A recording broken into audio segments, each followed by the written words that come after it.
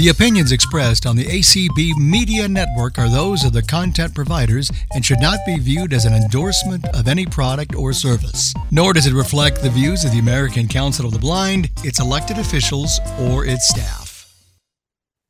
Good evening and welcome to Tuesday Topics. My name's Paul Edwards and my co-host is with us as well this evening. Mr. Brian, how are you, sir? I'm doing well. That sound behind Larry giving the what do they call those? The disclaimers. Yes. Sounds like a carnival to me, and I haven't been to a carnival in a while. I think, Rick, you and I, last time I went to anything approaching the carnival was Topsfield Fair with you, and that was years ago. Yeah, that's coming up again here pretty soon in October. I keep thinking it's a calliope, but that kind of thing, carnival, calliope. Yeah. Well, we'll have to ask Mr. Gassman whether it is, since I guess is the one who put that one together.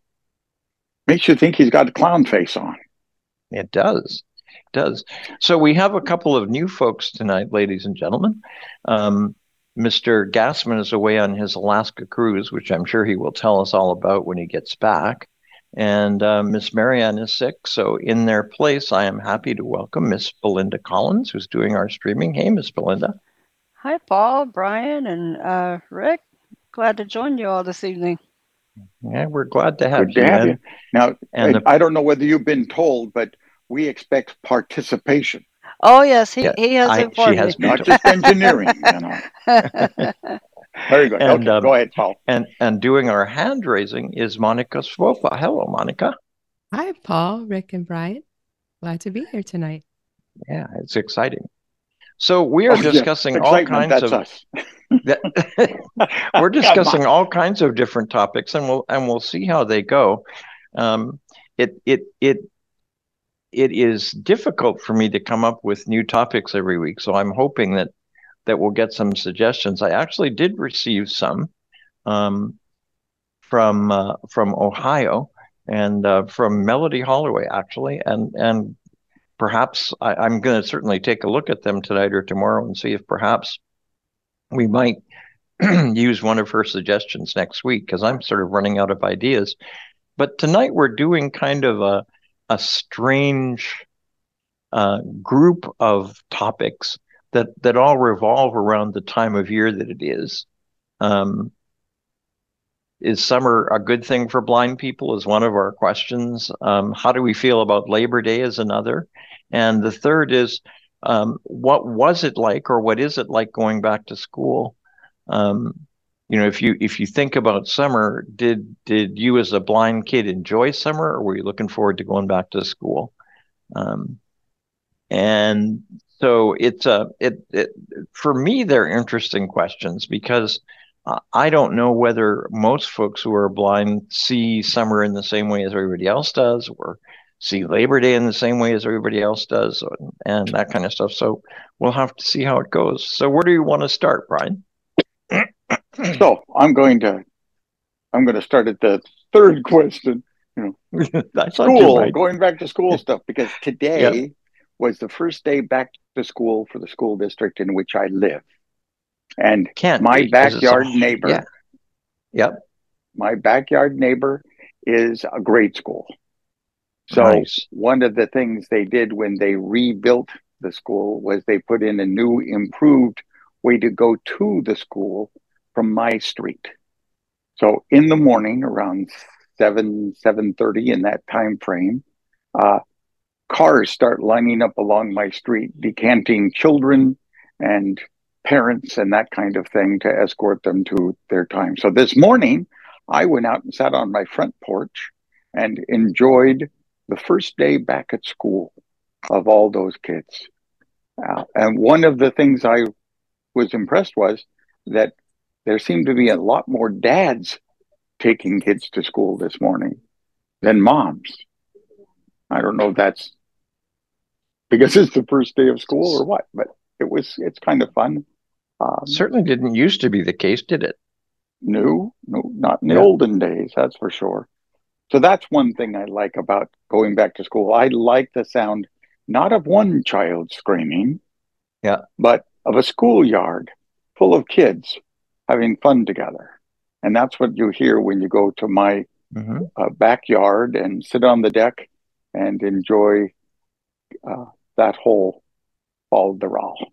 Really quite fun. Yeah. We're also adding an edition of our own in the next 7 days, and that is a neighborhood mini library. How cool is that? We purchased this thing that's basically a 4x4 post with a miniature house on top of it that you put books you're willing to share. And we have it right along the front of our property line. So as the kids go to school in the morning or come back from school in the afternoon, they can look in there to see if there's a book they'd like to swap out for something new. So what you encourage is for somebody to put a book in when they take a book out. Yep, exactly. And I imagine that mostly the books that are going to go in are going to come from the parents escorting. And we chose to make it a kids library, though many of these around the country, have other genres that are popular. Oh, that's interesting. Rick, did you enjoy the summer? Did you look forward to going back to school, or? I got a mouthful of chips and dip. Hold on. That's a good time. Yeah. Hell of a good onion dip. Oh, that's good stuff. What kind of dip it was. Yeah, hell of a good. I just dropped a whole jar of that in my kitchen last night. Not fun. Oh no. Oh. No. Yeah, so how about summer in school, Mr. Rick? I was always very melancholy when it was time to go back to school. The song that used to haunt me was "See You in September" by The Happenings, I think it was called. Yeah, there you go. You in September. But now it's interesting. Now I love the fall. Yeah, but I still get kind of in a funk, around this time, because it's like, summer's over. I say this every year, but it seems like after July 4th, summer's over. And the month of August, July 4th. Ooh. Yeah. The month of August goes by so fast. It does. So, Miss Belinda, were you a summer person, or did you like to? So as a kid, I was a summer person.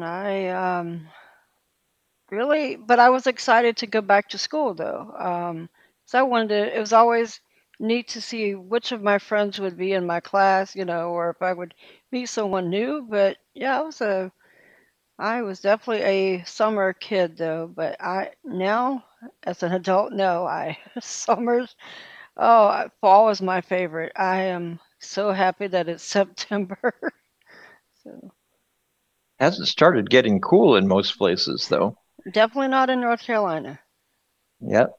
Miss Monica, how about you in school? Summer. In school. I liked summer. Yep. I liked just being able to get up at whatever time you wanted, except if mom was home. She made me get up at 8 on Saturdays, like everyone. So that I didn't like. But as far as sort of sound like a laid back person, Miss Monica. I'm laid back, but when school was happening, it was more. I felt more stressed because of in New York, where I grew up, school always started the first Wednesday after Labor Day. So once Labor Day hit, I was like, "Oh man, school again!" And so that's. It's one of the things that's changed these days, because, after Labor Day was always the time when school started. But here, school's been going on since the middle of August. And that's the same here in Houston, where I live. They started school a couple of weeks ago. Well, they always get us, because we always would start the last week in August. So, of course, we'd go back to school. Then we get that Labor Day, a teaser, basically. We got a day off, and then we go right back again. Right. Well, what was worse here is, because of the hurricane, we had school on Monday, and then everybody got 3 days off because of the hurricane, so you could prepare when it was coming, so you could go through it and then clean up after. And then, but they made everybody go back to school on Friday. So it was really sort of bizarre. And then you had Labor Day. So people could have had a whole week off and didn't get it. When I was a kid, one of the things that drove things, and I grew up in Oregon, was harvesting. Kids were field laborers for strawberry picking in particular. That's how we made all of our pocket money and could assist in the purchase of go back to school things through our labors. So when I hear the word Smuckers, Strawberry Jam Company, they owned a big chunk of the strawberry fields where I grew up, and that was just part of things. In fact, the first school bus you saw each year was taking you to the fields, not taking you to school. Gotcha. and that happened during the summer, Brian? Oh, yeah.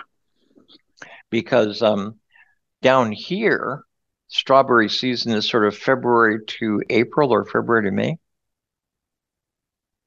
Yeah. You guys call those strawberries, don't you? Yeah. Oregonians are very stuck up about their strawberries. Just want you to know. I get that. I get that. But, the other thing about school is I never attended a residential program. I take that back. I did attend a summer school for a week or two at the School for the Blind in the summer. So it was kind of more like camp than school. But I never did attend a residential school. And I wondered whether or not those who did attend residential schools had a different attitude about summer and going back to school. Might be very different. I went to a residential school for a year in California, and then ended up in a day school in Carmel, and then ended up at a school for the blind in Vancouver, for British Columbia, for about a year, and then ended up in a school for boys, a boarding school for boys. And I was there from the time I was 10 to 13, and then moved to Jamaica and was back in a day school. And that was sort of fun because my brother and I used to ride to school every day on a tandem. And that was sort of fun to do. There you go. And there it's summer all the time. So yeah, it is summer all the time. So I had kind of different school experiences. I don't know that it was a lot different. I sort of like boarding school, and so I don't think I was ever bothered by going back to school. I probably like school better than I like summer most of the time, because I had more friends, and my home life was a little odd. It got much odder once we got to Jamaica, but it was pretty odd even before that. So yeah. Miss, did either of you two ladies go to a residential school? I did not. I attended like summer programs every year. That was actually my only interaction with other blind kids. Had I not attended those programs, so I'm grateful that my parents did send me to those in the summer. But I was mainly mainstreamed. Nice. That's me too. How about you, Miss Monica? I was mainstreamed mainly. Nice. But when I lived in New York on Saturdays, I would go to the Lighthouse for the Blind for their Saturday youth program there. Yep. Nice. And that's where I met. In my elementary school, they had a resource room, so there were some blind children there for grades 1 through 6. And so in my first school, that's where I met some people that were blind well as a Lighthouse. Nice. Excellent. really an important thing that I think a lot of mainstream kids these days struggle with, getting that opportunity to be around people where blindness is not the thing that makes you the odd person out. Yeah. So let's see if anybody who is out there has some issues with regard to school and summer. Miss Monica, do we have any hands up there? Yes, we do. We will go with Pam Coffee first. Hey, Miss Pam. And then after Pam will Hello. be Janet or Keith. I was mainstreamed. We did have a resource room, at least in the elementary school. We did. In high school, the resource room was actually sort of a corner of the library. That got interesting. But I loved summer because, well, I would do things during the summer that you just couldn't do during the school year. Like some years I went to camp, or I did go to a summer program, a little bit like day camp. And then our family would usually take a vacation in the summer, and sometimes we went to some really neat places: Washington, D.C., Philadelphia, Boston. Nice. Richmond, several places in Virginia, Monticello, Williamsburg, all kind of neat places. Yep. Oh, it was fun. But I also love school overall. And city of Atlanta, where I grew up, we usually started school either, in some years it really was the day after Labor Day, but most years it was a few days before Labor Day, and we would go to school 3 or 4 days, and then we would have Labor Day weekend off, the last big hurrah. So that was a little bit crazy. Well, now I don't know what they do in Atlanta now because I don't live there anymore, but in Alabama, they start school early to mid-August. And to me, that just seems insane. It's hot. Kids really would rather be at camp or in the swimming pool or someplace where it's cool, you know. They don't want to be sitting in a classroom. And there are still, in some places, there are still old school buildings that still do not have AC. And they're sitting there. They were talking about that on the evening news tonight. In fact, it was one of the major things on the evening news. Yeah. And you're sitting there in August and it's 98 degrees outside, and you're sitting in a classroom trying to concentrate on geometry. Well, they actually indicate that there are some studies out there that say that when it's really hot, kids learn at about 70% of their ability to learn when it's not. I can believe it. So it's fascinating. For one thing, you can't stay awake. You feel like you're about to fall asleep when it's that hot. That's right, especially after lunch. For real. Miss Pam, thank you a lot for your call. Thanks for calling. We may well talk to you later on some of the other topics. So we'll do it. Thanks. Who else we got, Miss Monica? We have Janet or Keith. Hey, Miss Janet.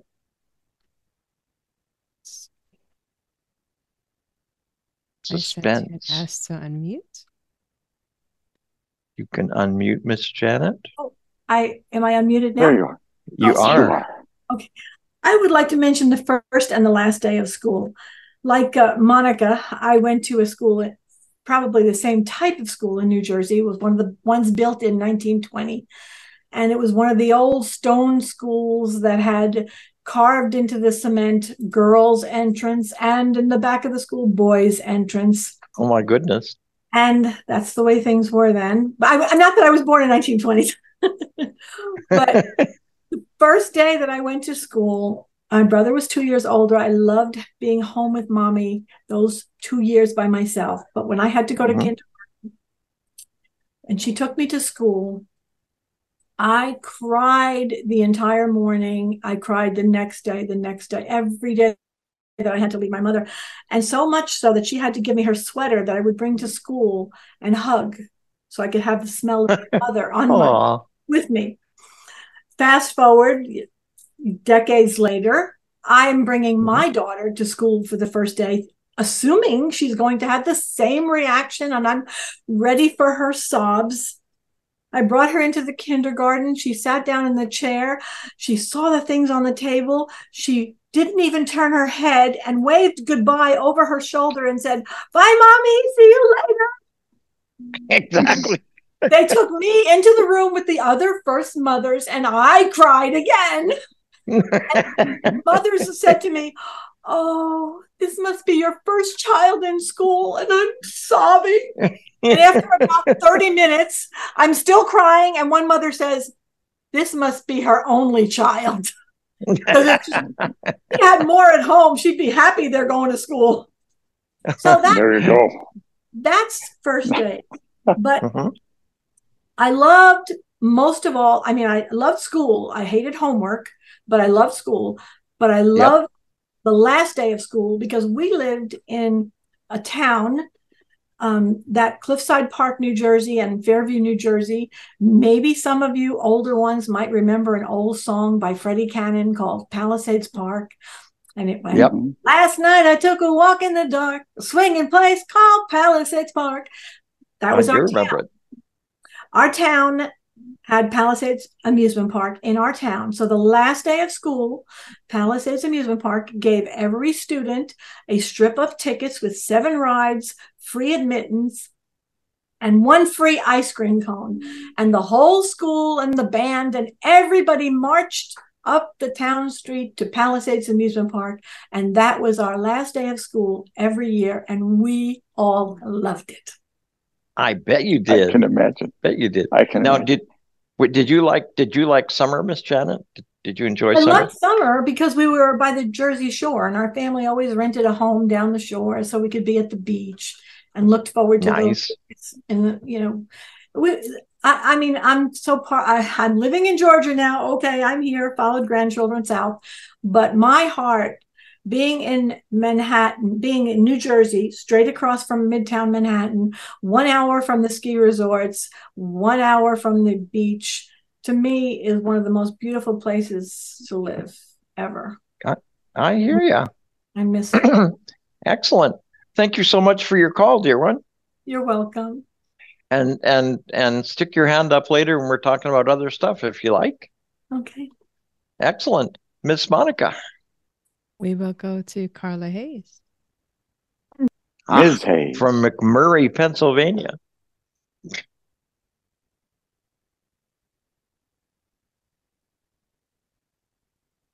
So far, we haven't run across anybody who is we haven't run across anybody who is went to residential school so far. No. Can you hear me? Yes, we can now. Okay, I was having some trouble. JAWS keeps losing its focus. Okay, so I'm guilty of the same thing, though. Just I don't want to just pick on JAWS. I lose my focus a lot. You know that too. Yeah. Well, I have 3 different perspectives of back to school. First of all, I went to residential school until I went to Western Pennsylvania School for the Blind until my 10th grade year. And then I was mainstreamed. And I will say that I dreaded going back to school when I went to the boarding school, because I knew that I felt like I was on parole when I was at home. You know what I mean? And then I had to go back to prison. And I was missing my family and missing a lot of family activities. And I was bullied a lot at the School for the Blind. And I had made a lot of friends in my community. And there were some nice things about the School for the Blind. And if I would probably still do the same thing if given a choice, because I was, I was taught Braille and mobility and given a lot of great foundations and blindness skills and all that, which I wouldn't have gotten when I was mainstreamed, because I was mainstreamed in the fall of 1975 when mainstreaming just became the law of the land. And I was the only blind kid at Peters Township High School. And that was just, then my whole attitude changed. I couldn't wait to go back to school. I couldn't wait to go to school. It was just like a whole new chapter of my life. That's interesting. Because a lot of people who go to residential school feel just the opposite, and they don't love mainstreaming. Why did you like it so much? I liked it because I could come home every night. I could be with family. I had made so many friends in the community before, and I could go to my church and everything. And it was so nice. I remember I walked to school, and I'd put my saxophone in my left hand, put all my books in a backpack and put them on my back, my cane in my right. And it took me about 45 minutes to an hour to walk to school. And I loved it. Yeah, they weren't busing them until you were like under 2 miles or something. I forget what it was, or just 2 miles. And now they bus everybody. But at first I was treated like a novelty. I was the only blind kid in the school, and I was used as a human hall pass. They would say, "Oh, we were helping Carla." And then, you had to wait for class. But I played the piano for a girl group called the Wayfarers. I played in the stage band and the concert band, and everybody made me feel at home. And I was not bullied at the school. I was bullied at the School for the Blind. I was not bullied in public school. So just out of curiosity, what kind of bullying goes on at a School for the Blind? Because I would have thought that there would have to be a kind of a different kind of bullying than would go on in a regular school. Well, I'll give you an example. When I was just in kindergarten, it started. One of the girls threw my Chatty Cathy doll in the garbage can, and nobody owned up to it. So the house mother made us all sit on our chairs. That was the punishment. You had to sit on your chair after school. You couldn't play or anything, and we had to do this for days. And finally, somebody owned up to it. But after that, everybody hated me because it was me that made them sit on the chairs all that time. And so my classmates bullied me. And then when I was in 5th grade, some of my classmates said that I said something about a house mother, and I didn't. So they made me sleep in the kindergarten dorm. They called it the baby dorm. And it was humiliating to me. I bet. And then I had a math teacher who used to take my algebra papers, and he'd say, "Algebra Made Interesting by Mary Carla Hayes." And he'd read all of my bad answers in front of the class and say, "Let's see what kind of nonsense Mary Carla has for us now." And so, I had, bullying by teachers, and I had bullying by students. I had a teacher a house parent that threatened to flush our heads down the commode if we did something wrong, and I believed her. And doesn't sound like fun, huh, guys? No, it wasn't. But those are my two perspectives, because I went to when I went to Peters, that was all over, and I could come home at night. If something went wrong, I could come home. I could get away from it. So it's just really different. And my third perspective of school, I won't tell you about college, but my third perspective is now I go back to school as a teacher, and that's a whole different perspective. It is a whole different perspective. You are orchestrating your students' back to school experience when you think about it. And there's that still same combination of dread and excitement, and new beginnings. I don't know if I'd want to teach in this country. I taught for 10 years in Trinidad. Wow. And I really enjoyed that. But I don't think I don't think teachers are as respected here in this country as they were in Trinidad. But it was interesting because I went to work for the first year for almost nothing, to convince myself that I could do a good enough job at it. And then after that, I started getting really pushy and ended up as a the kind of senior history master at a pretty good school. So it was fun. Yeah. So yeah, and you're right. I've been teaching for 40 years, and respect for teachers is not what it was when I came out of college. Even that's right. Eroded, and after the pandemic, it's even gotten worse. I've heard that. But I've heard that. When you have teaching, once you have teaching in your blood, it's like anything. You get radio in your blood, it never goes away. You get teaching in your blood. This is There's true. Just something about, setting up my classroom. And now, as we're on this call, I teach at a Christian school, but I also have my own business, Lengua Learn Communications, and I do classes for homeschoolers.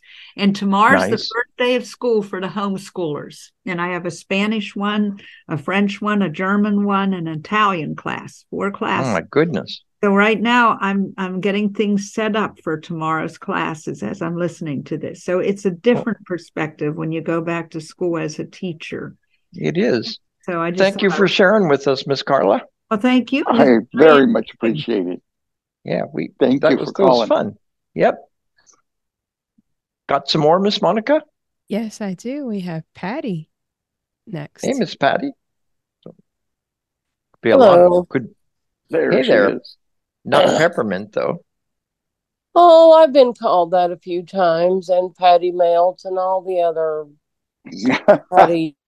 I bet that's right. Things, but anyway, moving on. I have been to both the residential Tennessee. I went to Tennessee School for the Blind. They tried it. My first experience, I was probably, I don't know, 5 or 6 years. I guess I was 6 years old because I was born in November, so I had to be, late going to school because of when my birthday was.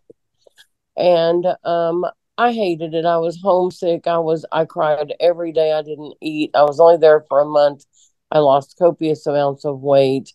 They decided I wasn't ready to be away from home, so they sent me home. My mother tried to enroll me in the kindergarten in the school where my sisters went. Right. And that didn't really work because the teachers there didn't know what to do with me.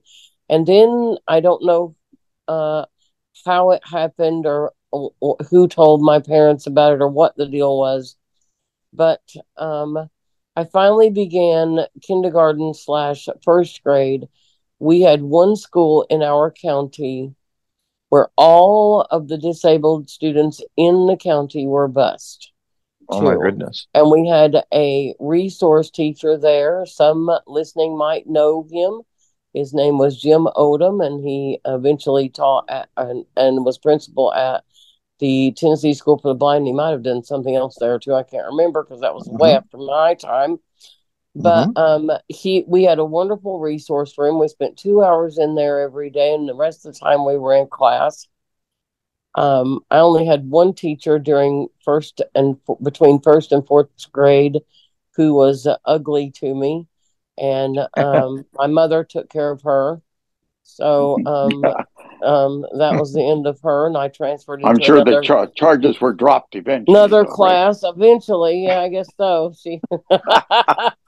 But anyway, then I began to have more trouble seeing. I had some vision then. So they sent me back to Tennessee School for the Blind to learn Braille.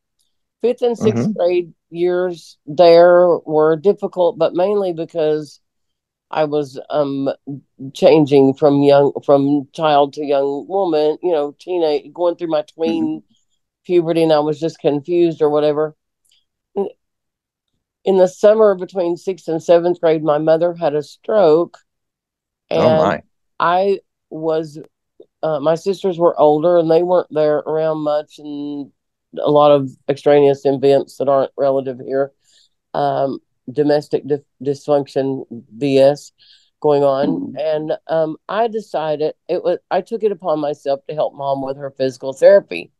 And as summer grew to a close, I began to really stress about what's going to happen with Mom. I don't want to be away from her. And I finally went and just said to my parents, I don't want to leave Mom. I want to stay here and go to school. And I have to tell you, those 2 years in my 7th and 8th grade years were glorious. I had a wonderful teachers. I joined choir. I was accepted into the band because I'd started learning flute in the Tennessee School for the Blind. Fabulous. Yep. Went to tour the high school. They did not know what to do with me. They did not want me in their school. They made it evident from the teaching, from the meetings, they didn't want me. And I told my parents, I'm not fighting my way through school. I'm going back to TSB. Right. So, but Carla mentioned bullying. I was bullied in School for the Blind. Interesting. I had, well, in my case, and I'm not sure how to put this, but there were some girls who just gave me heck. They teased unmercifully, and just I would be accepted into groups, and then when I got into the groups, I really wasn't one, and I was just there I was their entertainment. And finally, one day, out of frustration, I asked one of my friends, I said, "What is their deal?" And she said, "They are jealous of you." And I said, "What does that mean?" And she said, "You're so good at everything. You make them feel uncomfortable." She was a little older than me. And I just threw up my hands and I said, "Well, that's dumb.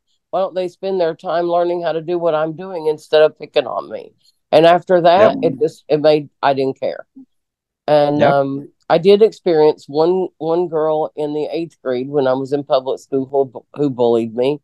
And she picked on everybody. So I didn't take it personally. I didn't care. But I ended up leaving school at the end of my 10th grade year because I'd been sick, and I came back to school very behind. I did all of the work I was supposed to do. I lacked just one credit that I could have made up in the summer adventure program, summer school. And for reasons unknown to me, they wouldn't pass me. Oh, no. And I was mad and a teenager and rebellious. And at that time, you could quit at 16. I signed myself out of school. Yep. Fair enough. But so did you go ahead? How about summer? Did you love summer? I did. Well, I did after when I was in the 5th and 6th grade, that summer in between 5th and 6th grade was kind of hard because at that time I had a lot of friends who were at the School for the Blind. Yep. But I went to the summer adventure program that year, or whatever they were calling it back then, because I needed to really work on my Braille because I was, learning, trying to get caught up to where I should be as a 5th and 6th grader. And so I went to summer school, and those were fun days. I loved it. And so that was great. But when I was in the 7th and 8th grade, I loved summer at home. I had lots of friends. I went running around just like any other tween kid would do. I spent the night at people's houses and had slumber parties, and nice. So it was a mixed bag for me. Well, that's excellent. All right, thank you so much. We'll maybe talk to you later. Thanks. Thank you. Miss Monica.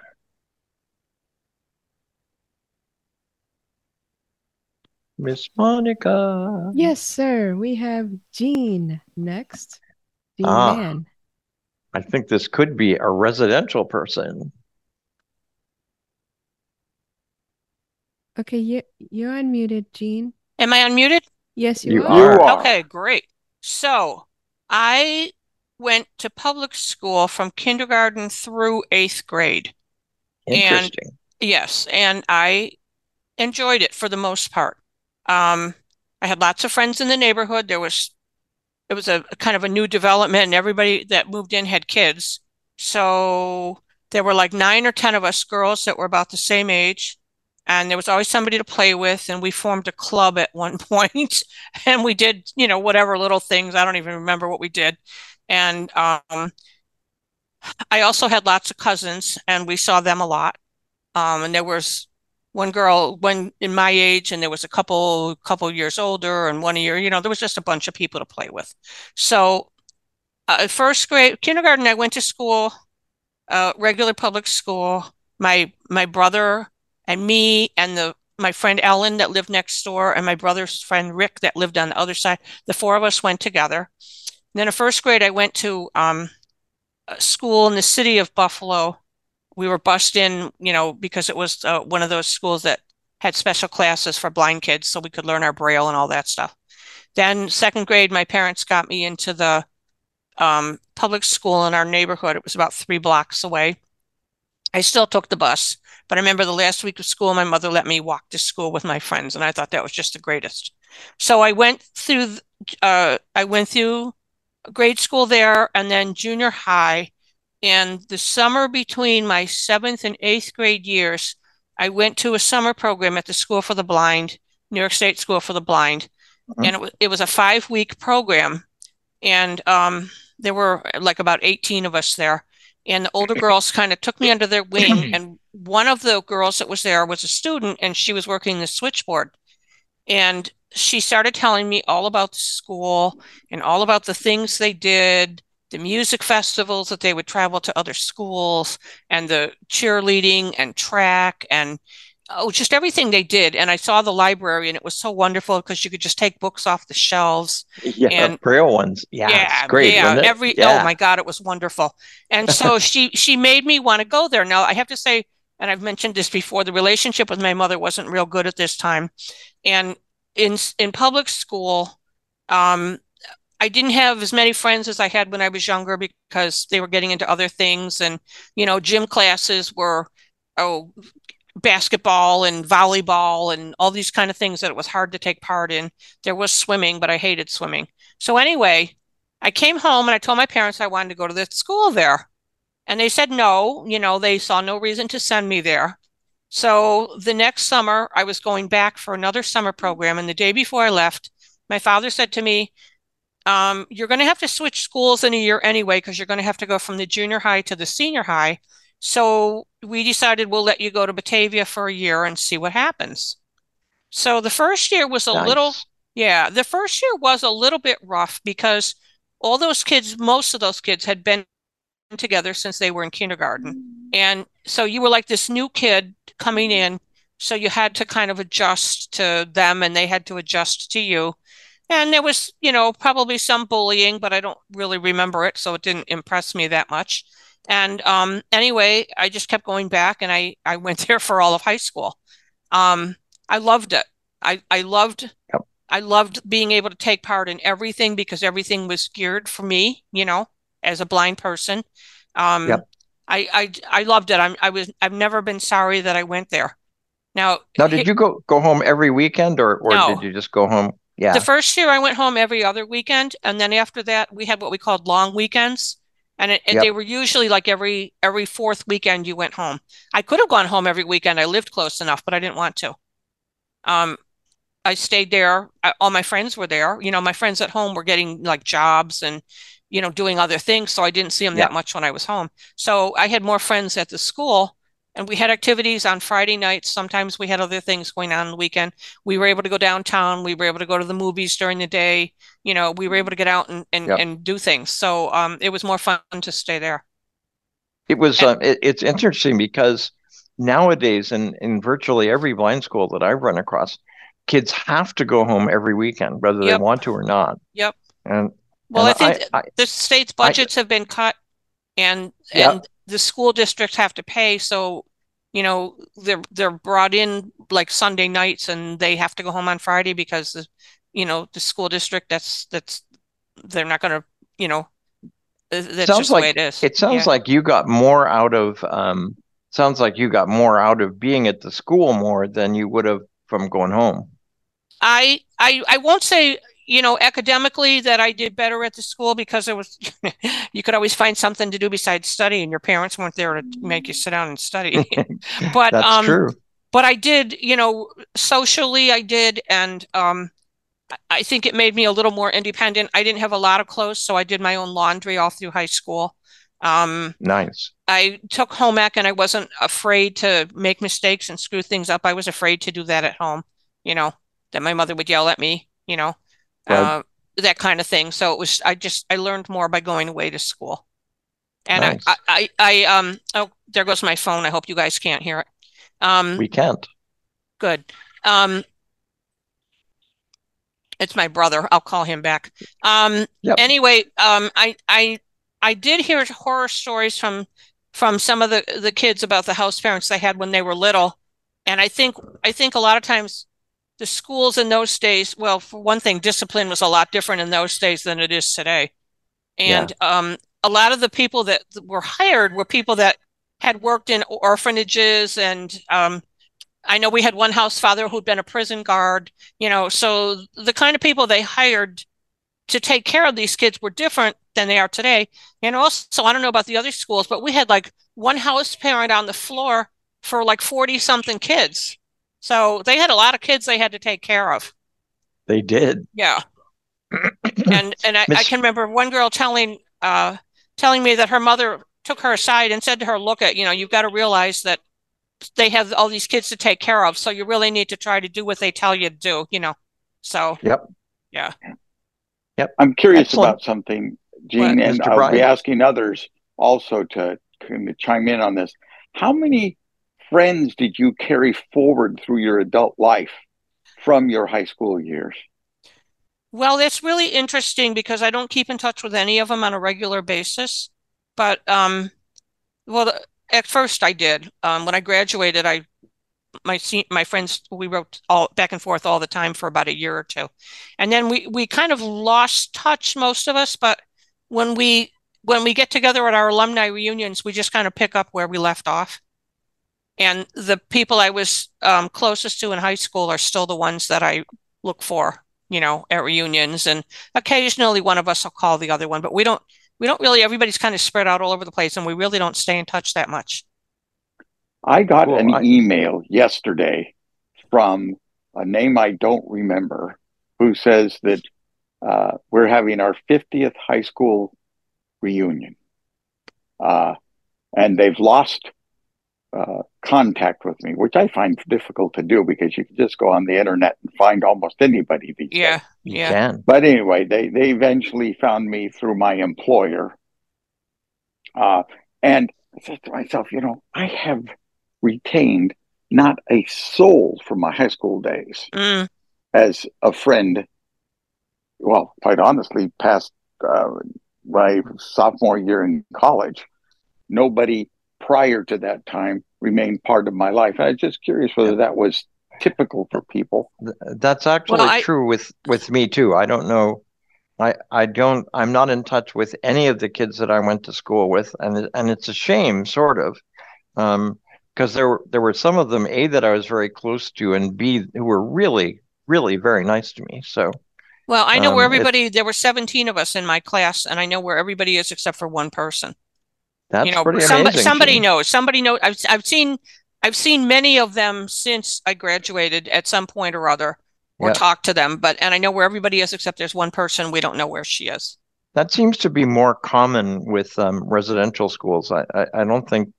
Well, regular high schools tend to have reunions, except in kind of major times like 50-year anniversaries, Mr. Bryan. But you figure in high school, when you went to residential schools, as somebody put it one day, we were closer to some of these kids than we were our own brothers and sisters because we lived together, and you learned to get along with people because you had to room with them, you had to eat with them, you had to go to class with them.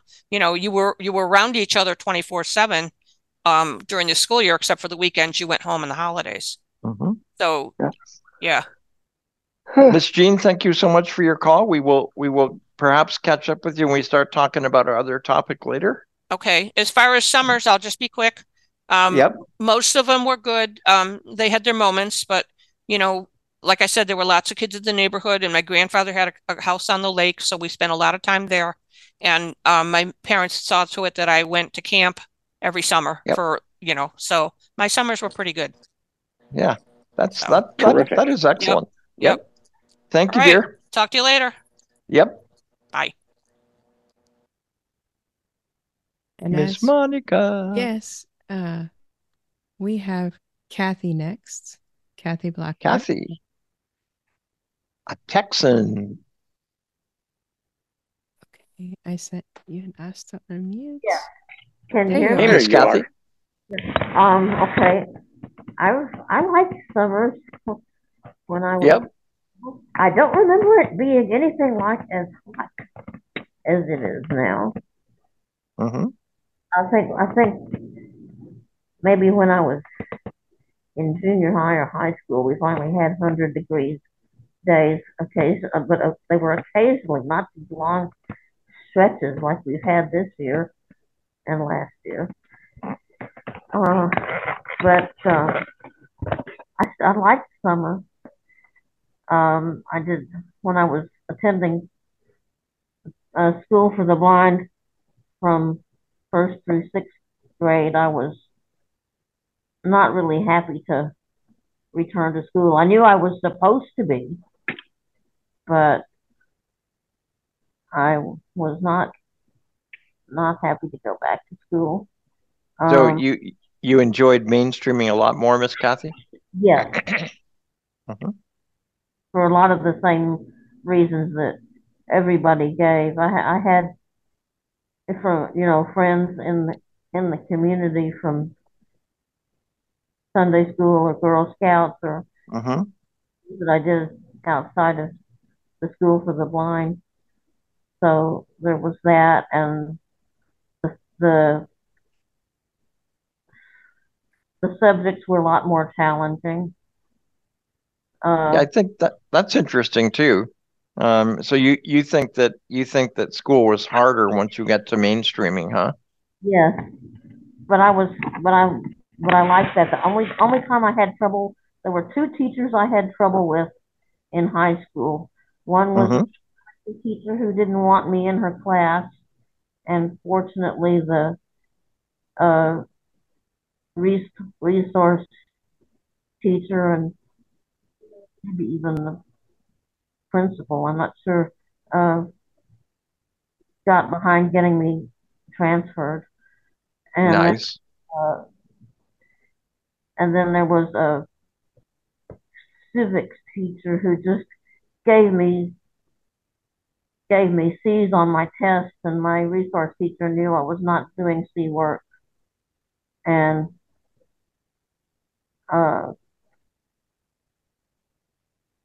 we got physics is pretty hard anyway. So pretty good. You probably couldn't take physics at a school for the blind very often. It was civics, not physics, but civics. I'm sorry. I'm getting old and deaf. Well, I would have considered taking physics, but I wouldn't have wanted to have the teacher that was the only one that taught that subject. He had a reputation. I didn't want to tangle with him. Very good. Miss Kathy, thank you a lot for sharing. Next, we have Nora. Miss Nora, there you go. Hello. Good afternoon. Hello, Miss Nora. Hi. I like my summers because I get to finish drinking with the. I like my summers because I was enjoying summers because of the being with my family, but I really like going back to school. And when I was little, I went to school in special ed, even though I was in a public school, but I was in special ed when I was here in Phoenix, Arizona.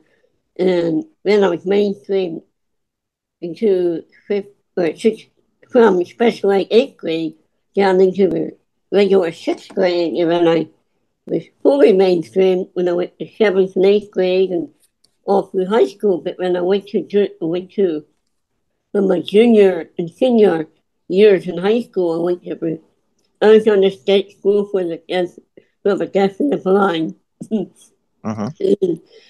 I liked it. I'm not crying, but I liked it there. But it's a lot of things that were not quite right.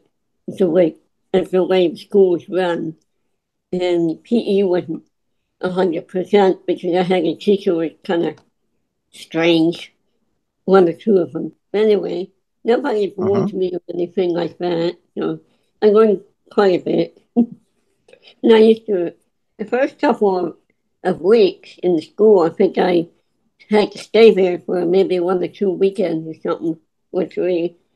And then one other weekend, I wanted to stay there because went to a prom on a Friday or Saturday night, and that was interesting. So it was my decision to stay there that one weekend, and I went all the other times. I went home every other Friday and went back to school every Friday. I went home and went back to school every Sunday. Pretty much. The rest of it. Well, so excellent. How about summers? Did you like those? Yeah, I like the summers because I was with family and going to the beach or going swimming here in Arizona, particularly, and going camping. I have gone to camps for the handicap during the summers. Excellent. Excellent. And I still have a couple. Go ahead. Go ahead. Okay, and I have a couple of friends I still know. One of them passed away about a couple of years ago, and I still have another one from at school for the deaf and the blind. And another friend I see on Facebook. Well, that's excellent. And so you've been able to keep in touch with them. That's excellent. Yeah, I didn't do well with mine. Yep. No. Thank you so much, Miss Nora. Pretty much, and you're welcome. Thank you. Yep. Excellent. Miss Monica, we got some more folks. Yes, we have Donna Browning. Then following Donna will be Teresa. Nice. Well, hello. Hello, Miss Donna Browning. Donna. So, when I was youngest, I went to a church kindergarten, and I went to public school in the first grade until half the year was over. I do remember the kids helping me, and I remember walking blackboard, but I honestly did not know that there was something different about me. I had no idea. I knew there were some things I couldn't do, but I thought that was normal. I didn't know there was something different because I'd never been around other children who were visually impaired. I just knew that I couldn't do those things, and I thought that was normal. I just thought it was something I couldn't do, and I didn't question it. And then the middle of the year, they took me to the blind school. They did take me to visit. I didn't understand, though. I didn't get, and it wasn't real. It was not really majorly explained to me. And then I went back to stay, and I'll never forget when they left me. It was very traumatizing. And then I did go home. I didn't get to go home right away because the school told my parents, "Don't let her come home right away. It's better for her." Well, my parents, so my parents listened, which was stupid anyhow. And I knew I had a godmother in the area, and I so wanted to get in touch with her, but I couldn't. Well, my parents had prevented her from getting in touch with me. And so time went on, and our school became ungraded, and it happened about the year I was in 5th grade. My parents were scared of letting me go to public school, and I begged to go to public school, and I kept begging, and I went through a year where I begged, and I was so homesick. I made them come get me a lot. And then I felt like I got really upset with them because I felt like they weren't listening to me. So then I didn't want to go home at all. And they didn't understand. And so finally they asked, and I said, I felt like you didn't listen to me. And when I finally did get to, so in the school I was, the way it worked, you either, when they made it ungraded, you either left when you were 16 or doing 8th grade work. Well, I got to the 8th grade point. My parents didn't want to let me leave.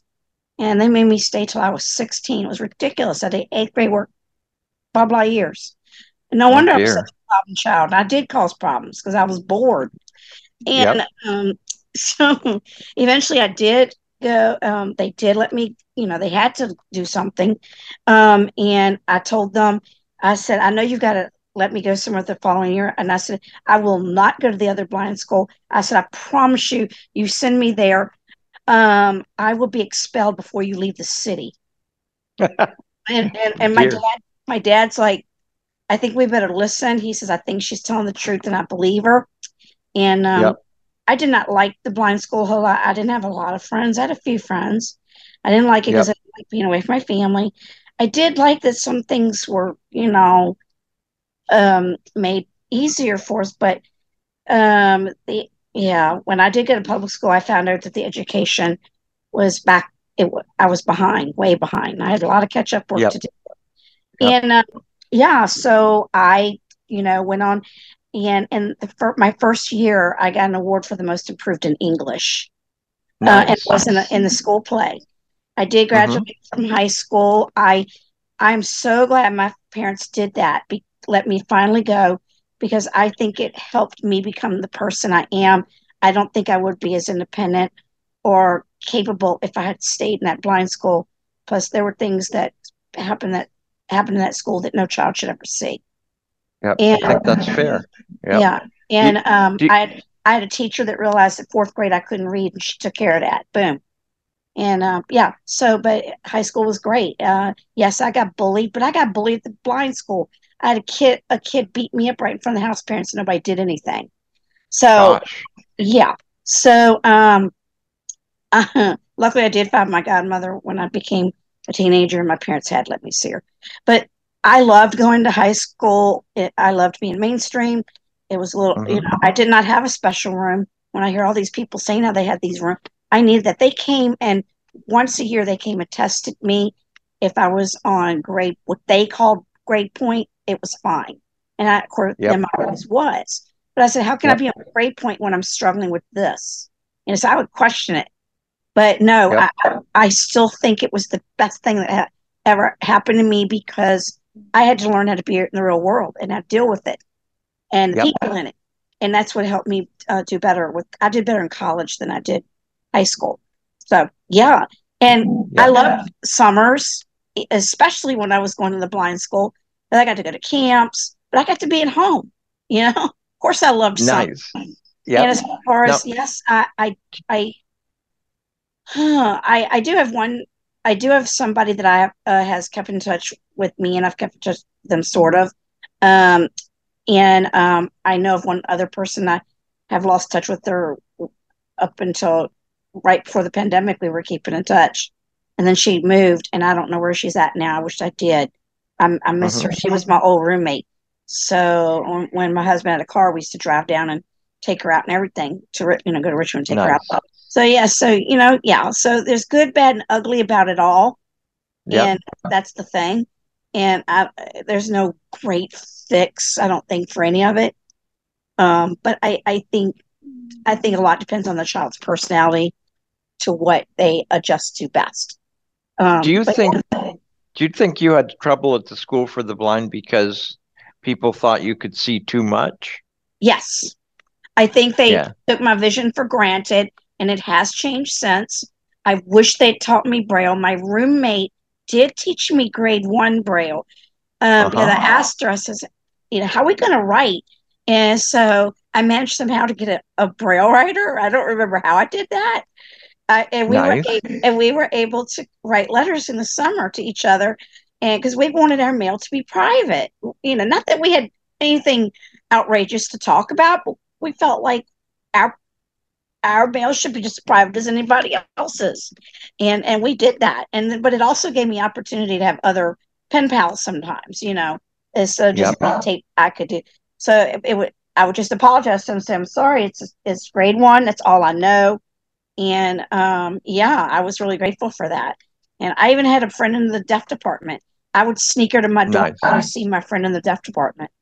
I literally, and she taught me a little bit of sign, and help. And she knew I couldn't read hers, so she found a way to communicate with me.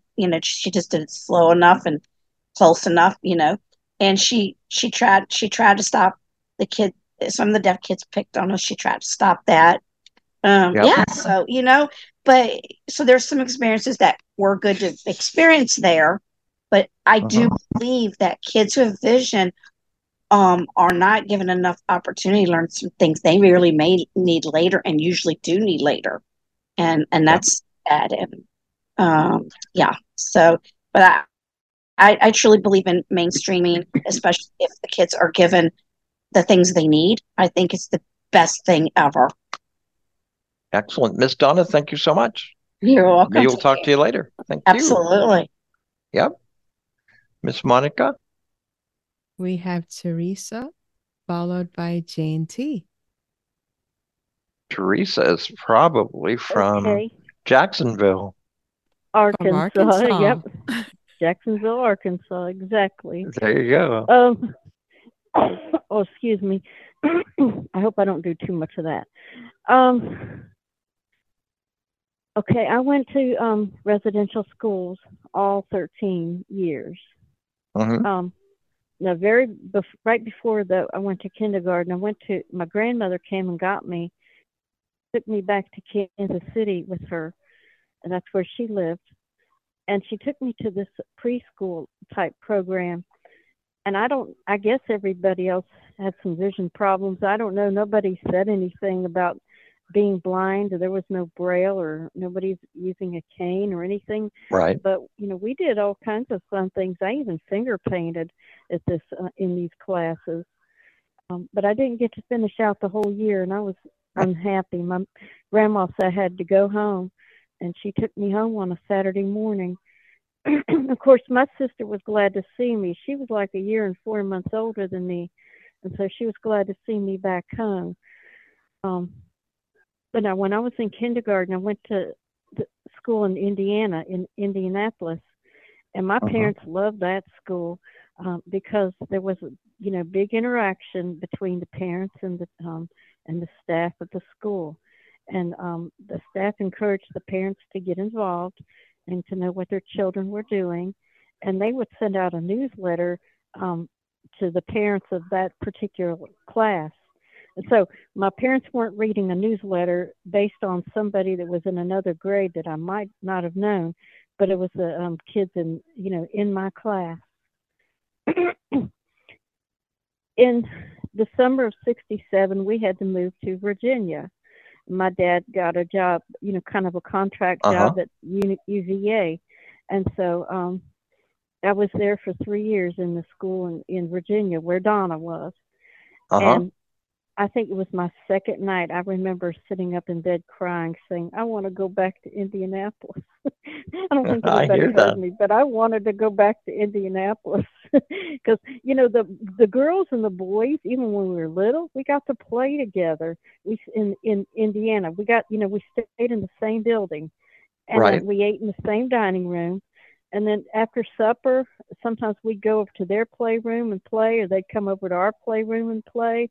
And then when it was nice out, we all were outside on the same playground playing. So there was no segregation of the sexes. But there was in Virginia, huh? There was in Virginia. We did not That's play interesting. with the boys. That was very interesting and dumb too, if you ask me. Yeah, I think it is pretty different. It is pretty different. There was a house mother, and go ahead. No, there's a house mother. Go ahead. That used to, if you did something wrong, you had to stand in the hall. But here's the weird part: you had to stand in the hall on one foot. And so that's awful. I guess you had to lean up against the wall to keep your balance, because it would have been hard to do that, standing away from the wall. And I remember her calling some girl out because she had both feet down on the floor. And I remember her saying, 1 foot, Debbie. And I'm like, oh, really? I thought to myself, really now? Like it made a big difference. And I think they stopped that 1 foot thing. I'm hoping so. But like Donna said, they didn't want you to go home right away. When you first got there. But my father fought them. I thought he was out of town when my mom took me, but I guess she made a phone call, because I remember her disappearing, and then all of a sudden I remember my sister saying they were going back home, and of course I said bye to them. I found out years later that apparently my dad said, we'll be there on Friday. What could they say to that? What could they say to that? We'll be there on Friday.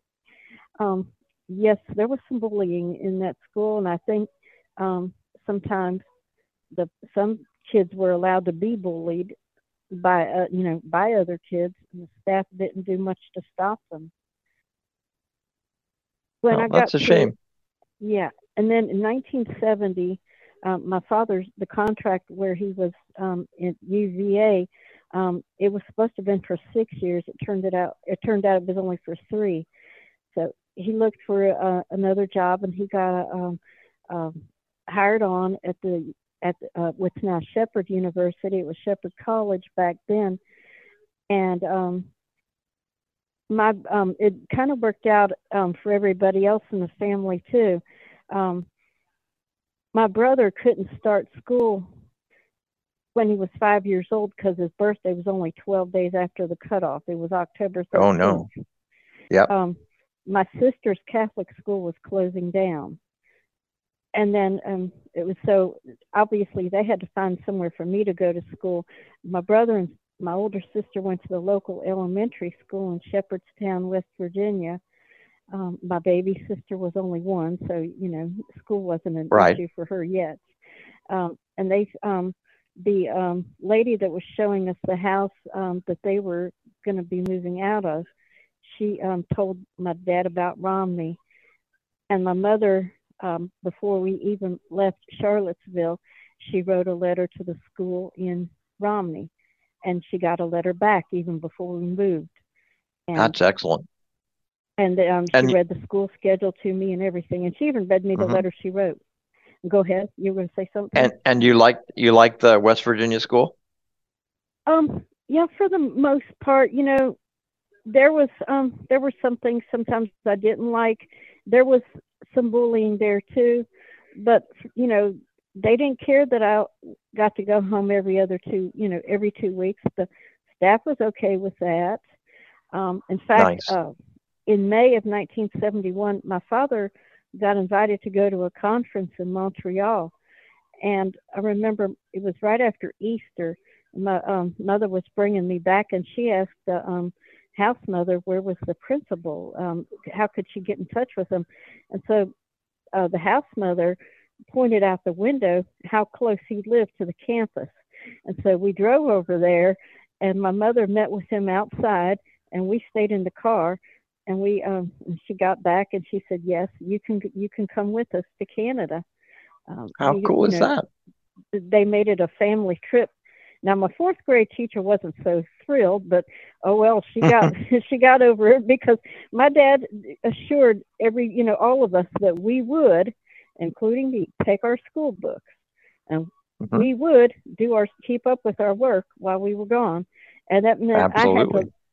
One thing that I had trouble with when I first got to Romney is I had been started out on a Braille writer.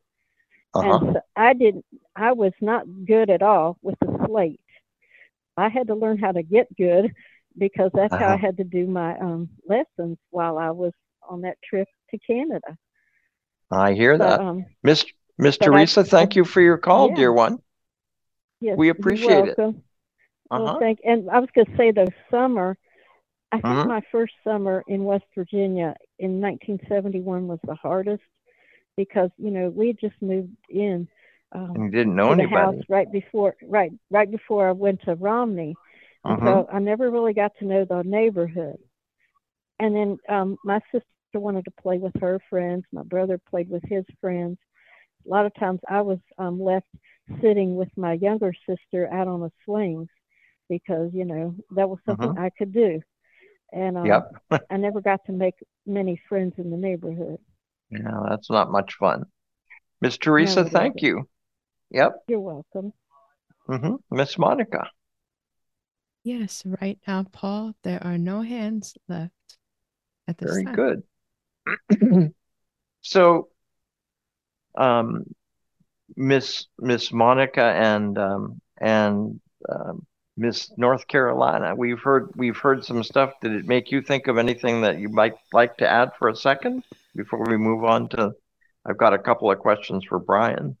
For me, Yeah. My heart is sad to hear that there is so much bullying that happens. Me too. It made me feel very grateful for the way my parents took care of me and wanted to make sure I went to good schools. Yep. I I really, get that. I'm gonna call my mom tomorrow and talk to her, but just how grateful I am.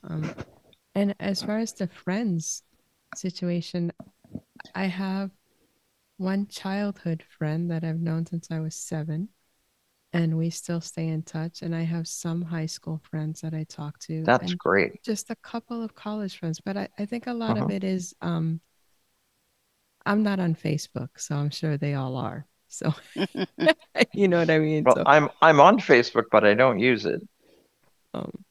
but that's all I wanted to say. Great Yeah. talking. And how about you, Miss North Carolina? Do you keep in touch with your school friends? I have one or two that I correspond with on Facebook. It's about where you're gonna Nice. find them. But generally, no. Most of my high school friends, we don't really talk regularly anymore. Everyone has their own lives and doing their own things. And one other thing I will add, I will just echo what Monica said. Just listening to folks share about bullying in school, and I was pretty fortunate, and it's really sad to hear, even especially in the residential schools like that. Other, It's scary, your isn't it? peers are just horrible. Mhm. Yeah, it just breaks my heart. We So, do have another Mr. hand. Very good, Miss Whenever you want to Monica. take it. Yeah, we can take it now. Okay. Fine. We'll go to Deanne Hart. Hello. And now you have another hand. Can you hear me now? Yes. Yes. Okay. Yeah, this is Deanne Hart, and I'm actually from Indiana. And I was glad to hear that the one gal said that she had attended the School for the Blind and had here in Indiana and had a good experience. I know over the years things have changed at the schools for the blind. Hearing them talking about how in some schools they were still divided as far as male and female activities clear into the 60s. Here in Indiana in the 40s and 50s, it was still that way. However, by the 60s, they did start to integrate them into doing more activities together, being able to walk down the same stairway and up and down the same stairway, up and down the same hallways, and attend the same classes and eat in the same dining rooms. Most of the time, as I understand, in the 40s and 50s, they would go off campus so they could be together.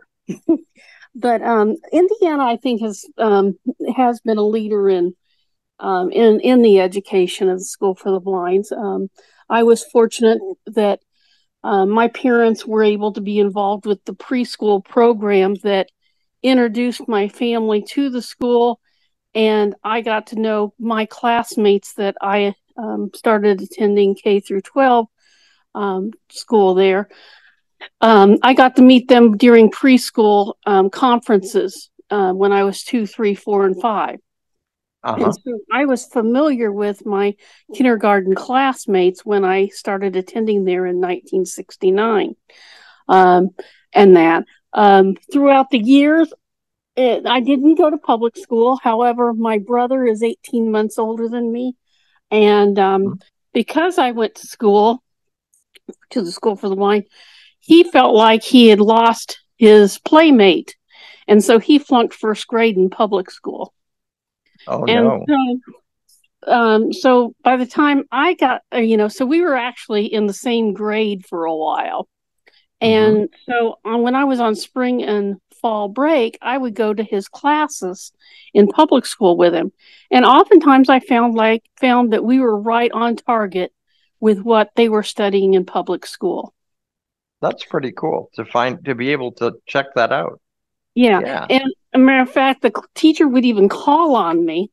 And typically what would have happened is maybe in the fall, I would have taken the class that my brother was taking in the spring. And so here in spring break, she would call on me and I'd raise my hand and answer the question. And that where some of the kids hadn't even read the subject and didn't know the answers. Well, that's excellent. So it was fun. I didn't realize that I was different than my neighborhood friends until I was in second grade. And and it became obvious to me then, mainly because during the summer between my first and second grade year, my neighborhood friends were saying they wanted to go to the school I was going to because I always had so much more fun than they did in public school. I think there's a lot of blind people who would say that. Now, did you guys go home every weekend, or did you stay at the school for the blind a lot of the time? When I was younger, I did go. I lived about 55 miles away from the school, and so I went home on Fridays, and came back on Monday mornings. Nice. In that, now there were people that lived half that distance that were day students, but so we had a mixture of residential and day students at the time. And at that time, in the 60s, not every public school had resource rooms or had itinerant teachers. Oh, I think that's right. We didn't have the supports to have us in public school. And so our parents didn't necessarily always have a choice as to whether to send us to public school or to send us to the school for the blind. It wasn't until 73, 74 that my parents and somebody else that lived in the same community were getting paid gas money to take us to the school for the blind. So I was already in fifth grade before my parents really had an option to make a choice as to whether I went. That's excellent. And did you look forward to going back to school every fall? Actually, yes, I did. I mean, I cried when I was in kindergarten, first and second grade. I would cry on Monday morning or on Sunday afternoon when I would be dropped off at school.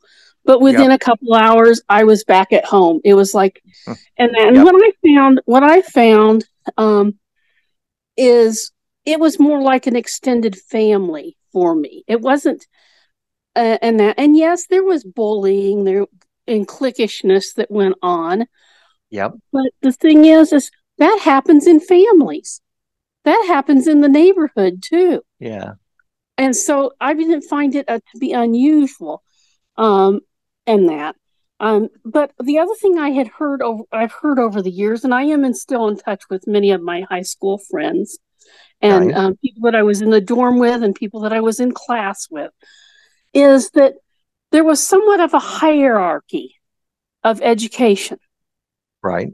And the better your vision was, it seemed like the better your education was, or the higher your grades were, the more attention you got. Or if you were in athletics, you got more attention than if you didn't participate in any extracurricular activities. And those are the things that I hear. I actually was an athlete. I was a C student. I wasn't necessarily on the honor roll. Nice. But I was fourth in my class as far as GPA. Excellent. As I've gotten older, I found out that I was more popular at school than I thought I was. And that. Yeah, I think we sometimes get a bad impression of how we think people think about us in school, and then we find out later that we are actually probably were doing better than we thought we were. So I think that's right. I was more of a follower than I was a leader. However, I did take on some leadership positions. I was captain of the track team, and I was, I was thought of on the swim team. Like I said, I went home almost every weekend up until I was in fifth grade, and then I got involved in athletics. And so, in the fall and in the spring, typically for about 8 to 12 weeks, no, I didn't go home. Nice. Miss Deanne, thank you so much for your call.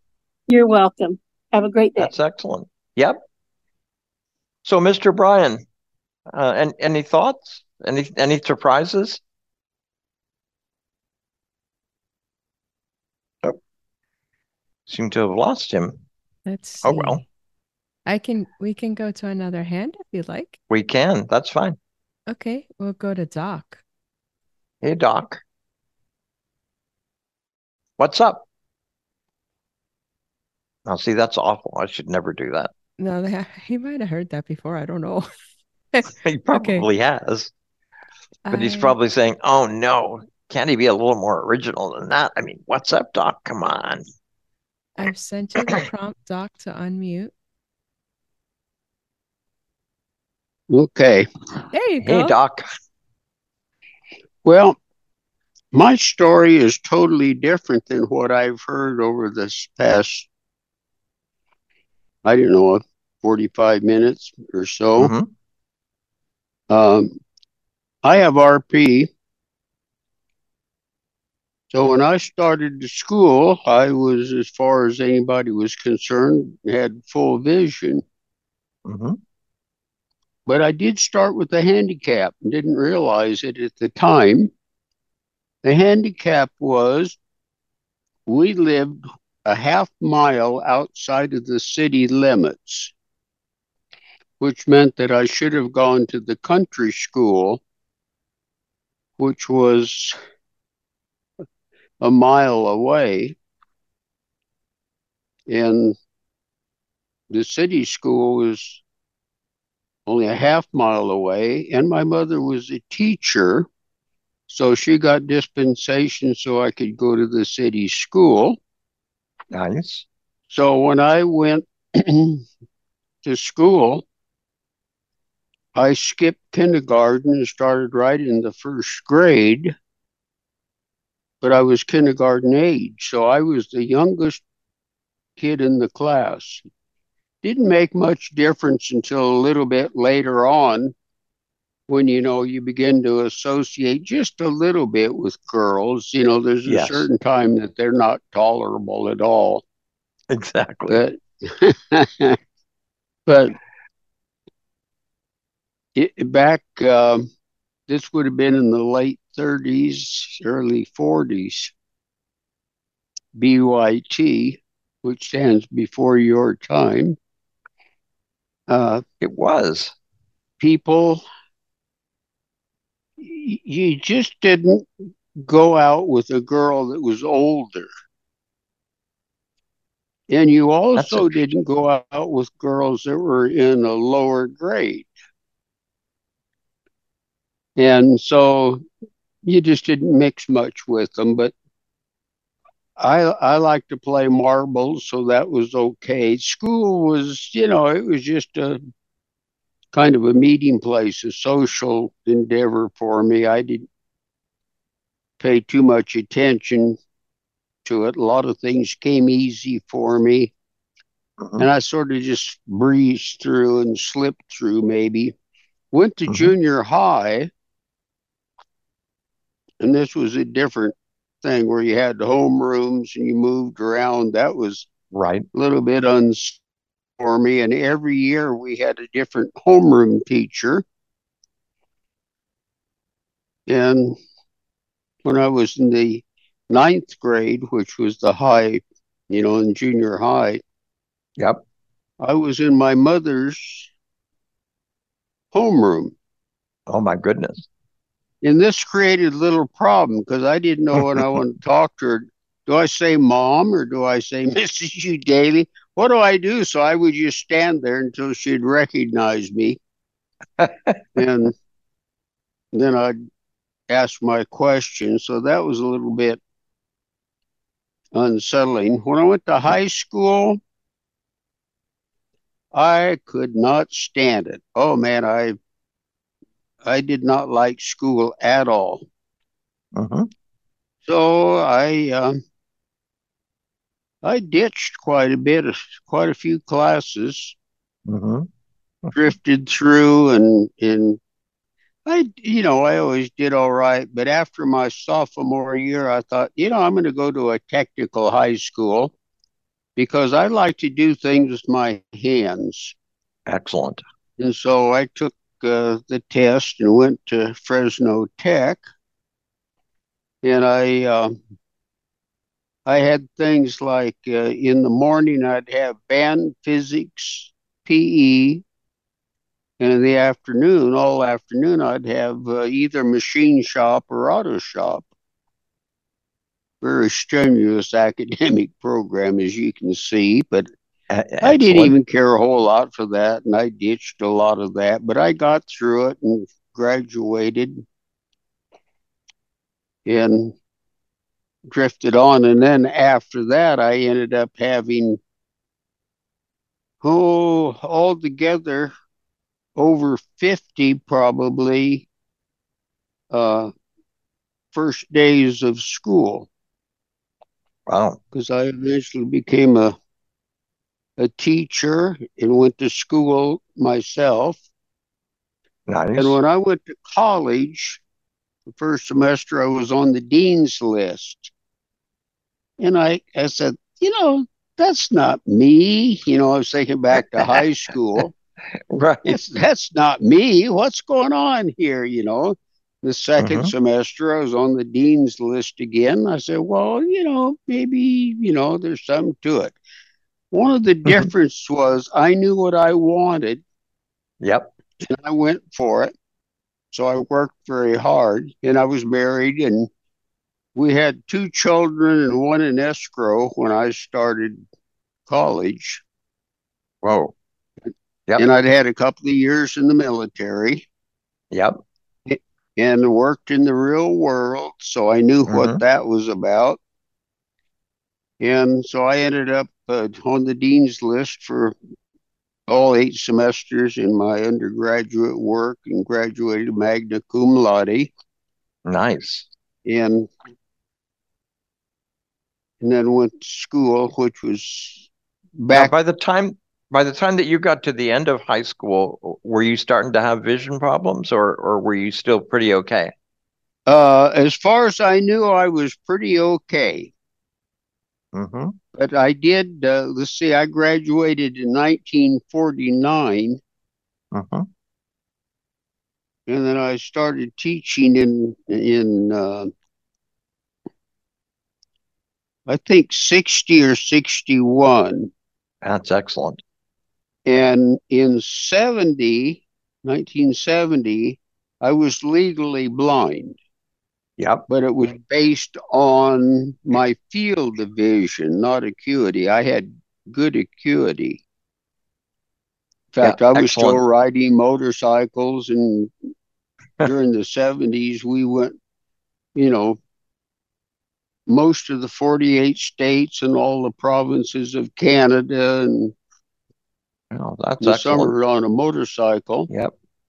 But I loved teaching, and I can remember thinking many a time, I can't believe this. I'm having so much fun, and I'm getting paid to do this. What did you teach? I was teaching at that time 6th grade.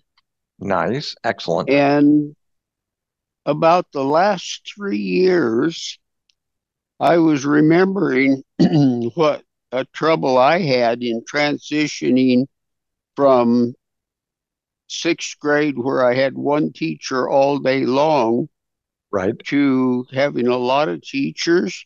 Yep. So I got together with the other teachers, and I proposed that we do a departmentalized 6th grade. What a cool idea. Yeah. And that way, you'd have a homeroom teacher where you did spelling, that sort of thing. And then, one teacher would teach all the reading. I taught all the math, another one all the social studies, another one all the language arts and that sort of thing. Yep, that's pretty cool. And that enabled us during the PE that we didn't need everybody out there. So we rotated that time to give every teacher some prep time, which you didn't get in elementary school. Excellent. And I understand. At the end of the year, I'd ask kids to, just before graduation, to write and let us know what they thought about the departmentalized sixth grade. And we felt like it was a resounding success and that they really did well. Yep. Yeah. Excellent. Because they had the stability of teachers that they knew in the kind of the home base of a permanent teacher. And all that sort of thing. So they moved as a class. So the whole class moved together. And at That's that excellent. time, they got I was getting a chance interested to learn how to do that. Yep. I was getting interested in individualized instruction. Yes. So the reading teacher said, well, I really need to have them grouped according to their reading ability. I said, that's fine with me. I could care less where they are. Yep. So I had sixth grade students at one time that were still working on basic math skills. Clear back, some of them were still having trouble with addition of whole numbers. Yep. Others were doing monomials. Yep. In algebra. Wow. Yep. And we were doing a little bit of surveying and using the Pythagorean theorem. Excellent. Where they would go out and lay out a 30-foot by 40-foot leg triangle and then measure the hypotenuse. And then I had a computer program written so that they could put their measurements in there, and then it would tell them what it should have been. Yep. It was just it was just so much fun. Yep. Yep. Thank you very much for your call. We appreciate it. Thank you, sir. It's excellent. You're welcome. Do we have anyone else, Miss Monica? We do not. Very good. So, Mr. Brian, any thoughts that have come up for you about what we've been talking about so far? The whole idea of what do they call it, pedagogy. Yes. The way we're taught to think. I went to a liberal arts college, and I did that intentionally because I wanted to learn more about how to learn than memorizing things in general. And I think lack of vision does impact that, one less modality to pump information in. Right. I think that generally speaking, I'm going to say one other thing. Think internationally. We haven't had anybody on this evening whose education was primarily European or whatever. You had a bit of the Canadian, right? No, and a lot of the British in the Caribbean, because remember I went there when I was 13. And you also had some US of A. And how would you say the difference was? Yes, the blindness was there, but also there was just a different way of teaching, different expectations, learning wise. Academically, Canada and the US are pretty similar. But I think that in the Caribbean there were much higher expectations in terms of what you were expected to be able to do, particularly in high school. Now, did they have, if you will, flights? This was the high-end kids, and they studied together, and the middle skill kids studied together, and then there were the slow ones studied together, that kind of thing? In high school, you were all aiming for the same thing. It's very different because in the Caribbean, there really was an educational system that was stratified, because everybody took an exam when they were 11. And when you took that exam when you were 11, if you, quote, passed the exam, that is, you got a high enough grade, you qualified for high school. If you didn't, you went to what was essentially a continuation of elementary school that went on for another 3 or 4 years, but it wasn't really high school. So a lot of kids in the Caribbean actually never went to traditional high school unless they actually passed what was called the 11+ exam. And this is the same way that education was handled in the UK as well. But it gave a lot of advantages to people who were part of kind of the middle class or higher, where people could afford to provide them with more instruction than kids who didn't have a lot of money could get. Right. Again, this is another thing that's so different these days. We did not have a situation where we got a lot of tutoring outside of the class, regular class stuff. And that's a much more European. It is. And absolutely Japanese. Yeah, very much that. Much more schooling was add-on to the standard stuff. And it created more of a class society in that regard. The other big difference, I think, and this I think is a generalization between, say, American and European education. The big difference is that after you finish the 11+ test, when you get into real high school, most of your work is done writing essays, not doing multiple choice questions. And so you have to learn how to think more generally, and I think really you have to learn how to be able to produce a finished product much more quickly than you have to, and than you had to in the US. I mean, really, kids didn't have a lot of writing to do until they got into high school in this country for a lot of the time. Oh yeah, absolutely. So again, that liberal arts approach toward things, learn how to learn and how to think something through more than, not just passing the test, but one of the classes that I taught, one of the classes that I taught was called General Studies. It was everybody who went on to what was called A-level, which is really a post-high school 2-year educational system that operated in the UK, really as a preparation for advanced university work. Was essentially a 2-year period where you had to end up writing just one essay in an hour, and you maybe had 5 or 6 choices in terms of what the essay was supposed to be about. But it could be about anything. It could be, discuss the impact of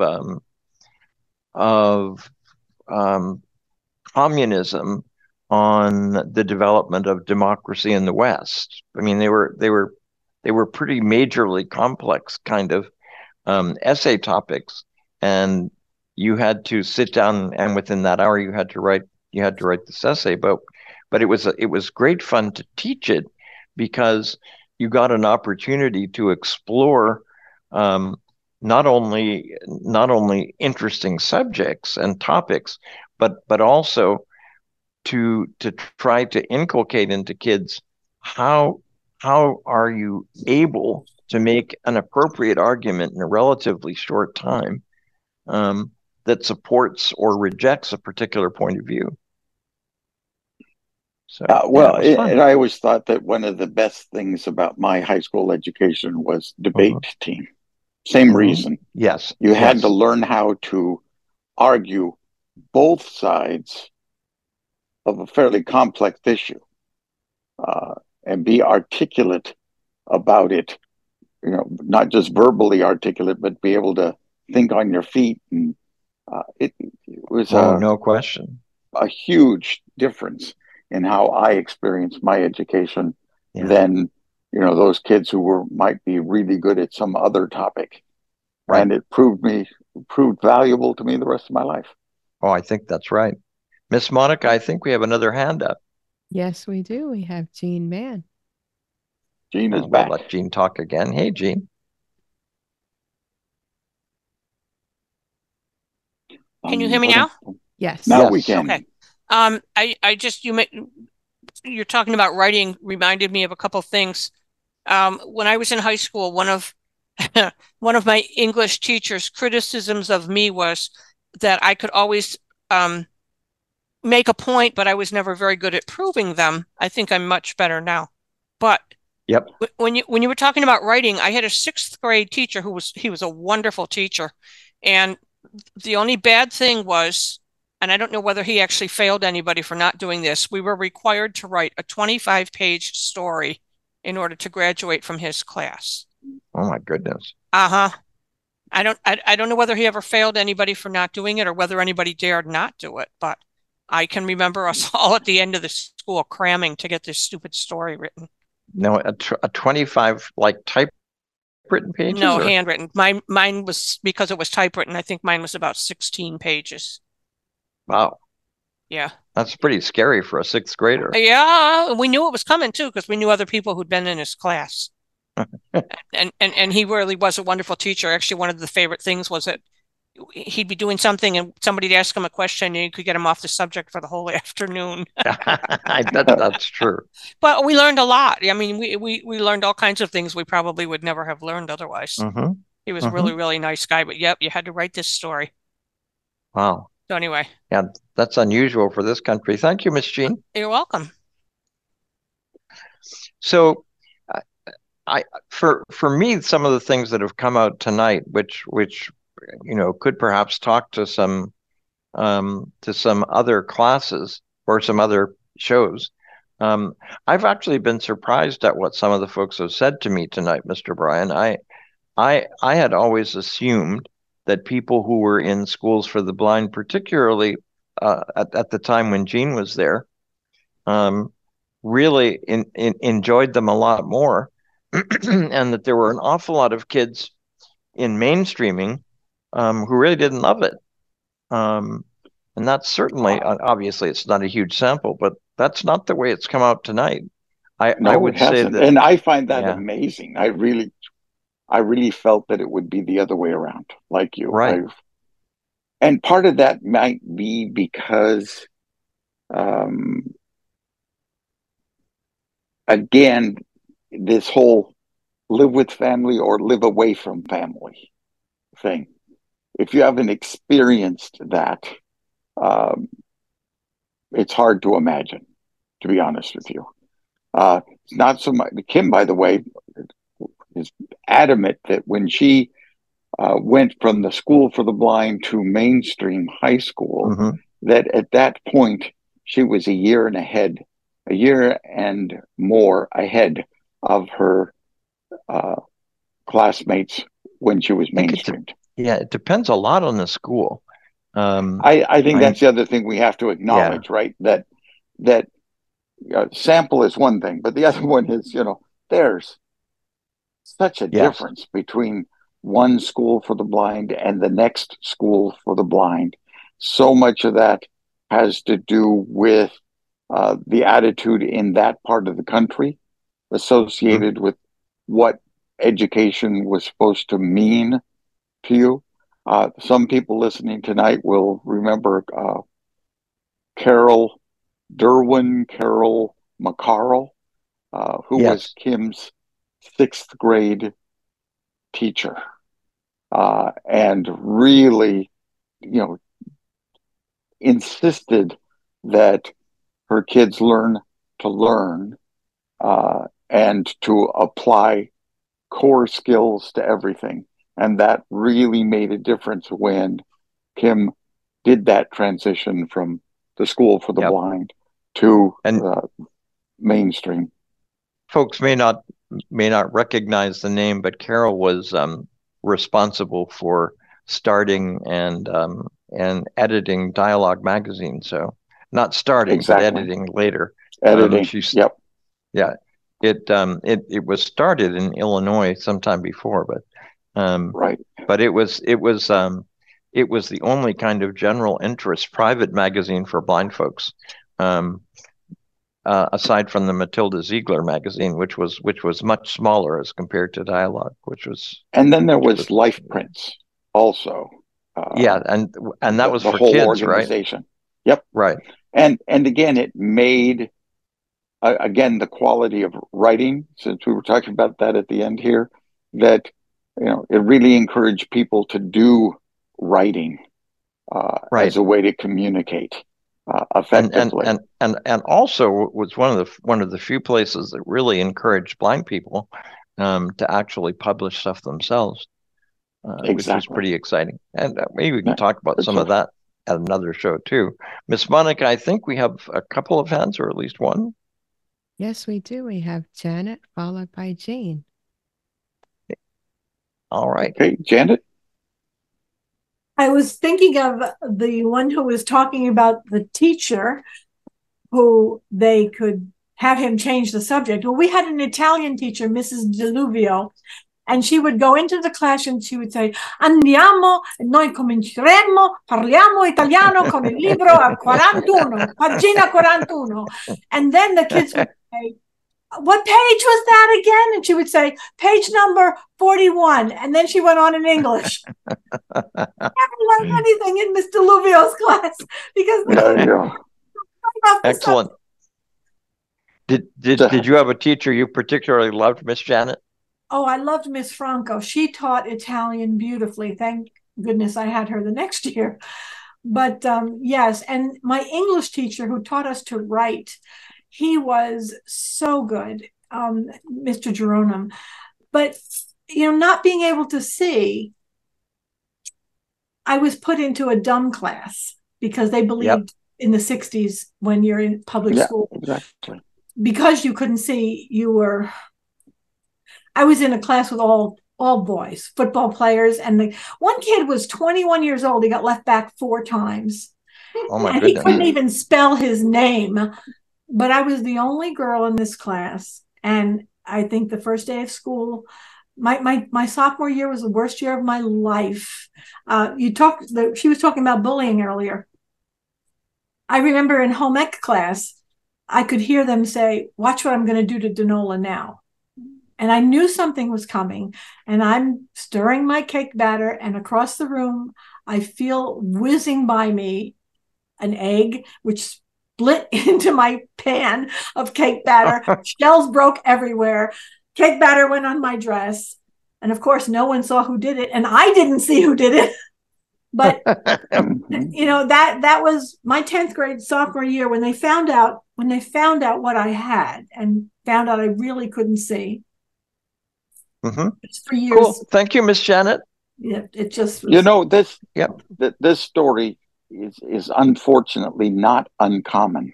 No, at all. A lot of kids who couldn't see well were assumed to be intellectually challenged, right?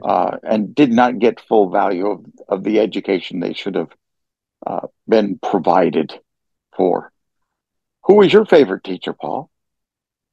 Well, you have a memory of a specific just before I talk about that, let me talk about the exact opposite thing which happened to me. I was lucky enough, and I say that because I think both my brother and I would agree that if it had not been for this particular school, we wouldn't be nearly as capable as we are. But I went to a school for boys, a boarding school, and I had a principal who I was generally either first or second in my class, and I had typically had a grade point, or we did percentages, so I had an average of 92% or 93%, and so I was feeling pretty good about myself. And she called me into her office and essentially said, I don't really care what your grades are. But the fact is, I've kind of observed you in various classes, and I know that you're essentially just doing enough to get by. Now you're getting good grades. But you need to understand that if you don't, and I'm not sure I agree with what she said, but it certainly affected me then. But if you don't do better than everybody else, you're never going to make it in life. Because her view was that as a blind person, I had to demonstrate that I was more capable than anybody else, or else people would just take me for granted and treat me as though I belonged in the lower class. I had to step away earlier. I want to say something about schools and Labor Day. Very good. I went to several different schools growing up. Kindergarten was at a public school. My only year at a state school for the blind was my first grade year. And that was a very tough year for my twin sister and me. We were both molested by older girls. That somebody alluded to that kind of thing earlier when she said some things happen that kids should never have experienced. My mother was adamant that her girls should go to public schools, and she and many other Oregonians fought for that right through the legislature and got it to happen.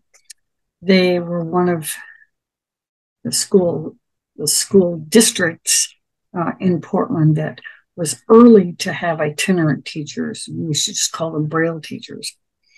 So 2nd through 8th grade for me were in public school, happened in public schools. There was a school change in the middle of all that. We moved closer to the college where my mother worked, and that changed our school district. We ran into all kinds of issues around, they put us back a grade when we switched schools, thinking that their school was better than where we had been, and therefore we would need to catch up. They also put us back that grade because at that time, that more private kind of school, grade school, had 1 5th, 1 6th, 1 7th, and 1 8th grade, but they had 2 4th grades, and they were not going to put twins in one grade together. So we had to go back a grade for their convenience. And then, of course, there were 2 grades going forward. I loved high school. It was a public high school in Portland called Lincoln High School, and I loved it. It was hard, but it was hard for every other kid too. You know, freshman year, you just kind of walked around going, oh, am I in the right hall? La, la, la, la, la. Like you, Paul, I had a brain that loved to learn and did what I had to get by. And I was told point blank, you have to step it up, or you're eventually going to get left in the dust. And my senior year of high school, my mother was getting ready to move. Our mother was getting ready to move east to New York City to take a job. And I figured out that if I flunked senior English, I would not graduate. So I flunked it. I had to work harder to flunk a class I loved than I did anything else. And my counselor called me in and said, what are you up to? What are you doing? She said, you got about 15 more seconds, dear one. Okay. I forgot to flunk all the other stuff. Anyway, she passed me and I graduated. I loved returning to school, and I loved returning to college when my kiddos were fair to middling ready to have me, busy somewhere else. I believe that learning should be as much a labor, and we should invest as much as volunteers to help people learn as we can. I just do. And I think Labor Day should be celebrated at schools too. There should be big parades. Ms. Jane, thank you so much for your call. Everyone who's called in tonight, this has been fascinating. It certainly led me to think that we may have some other calls or some other programs that we might do with regard to schools. In the meantime, it'll be a mystery what we're going to do next week on Tuesday Topics. So good night.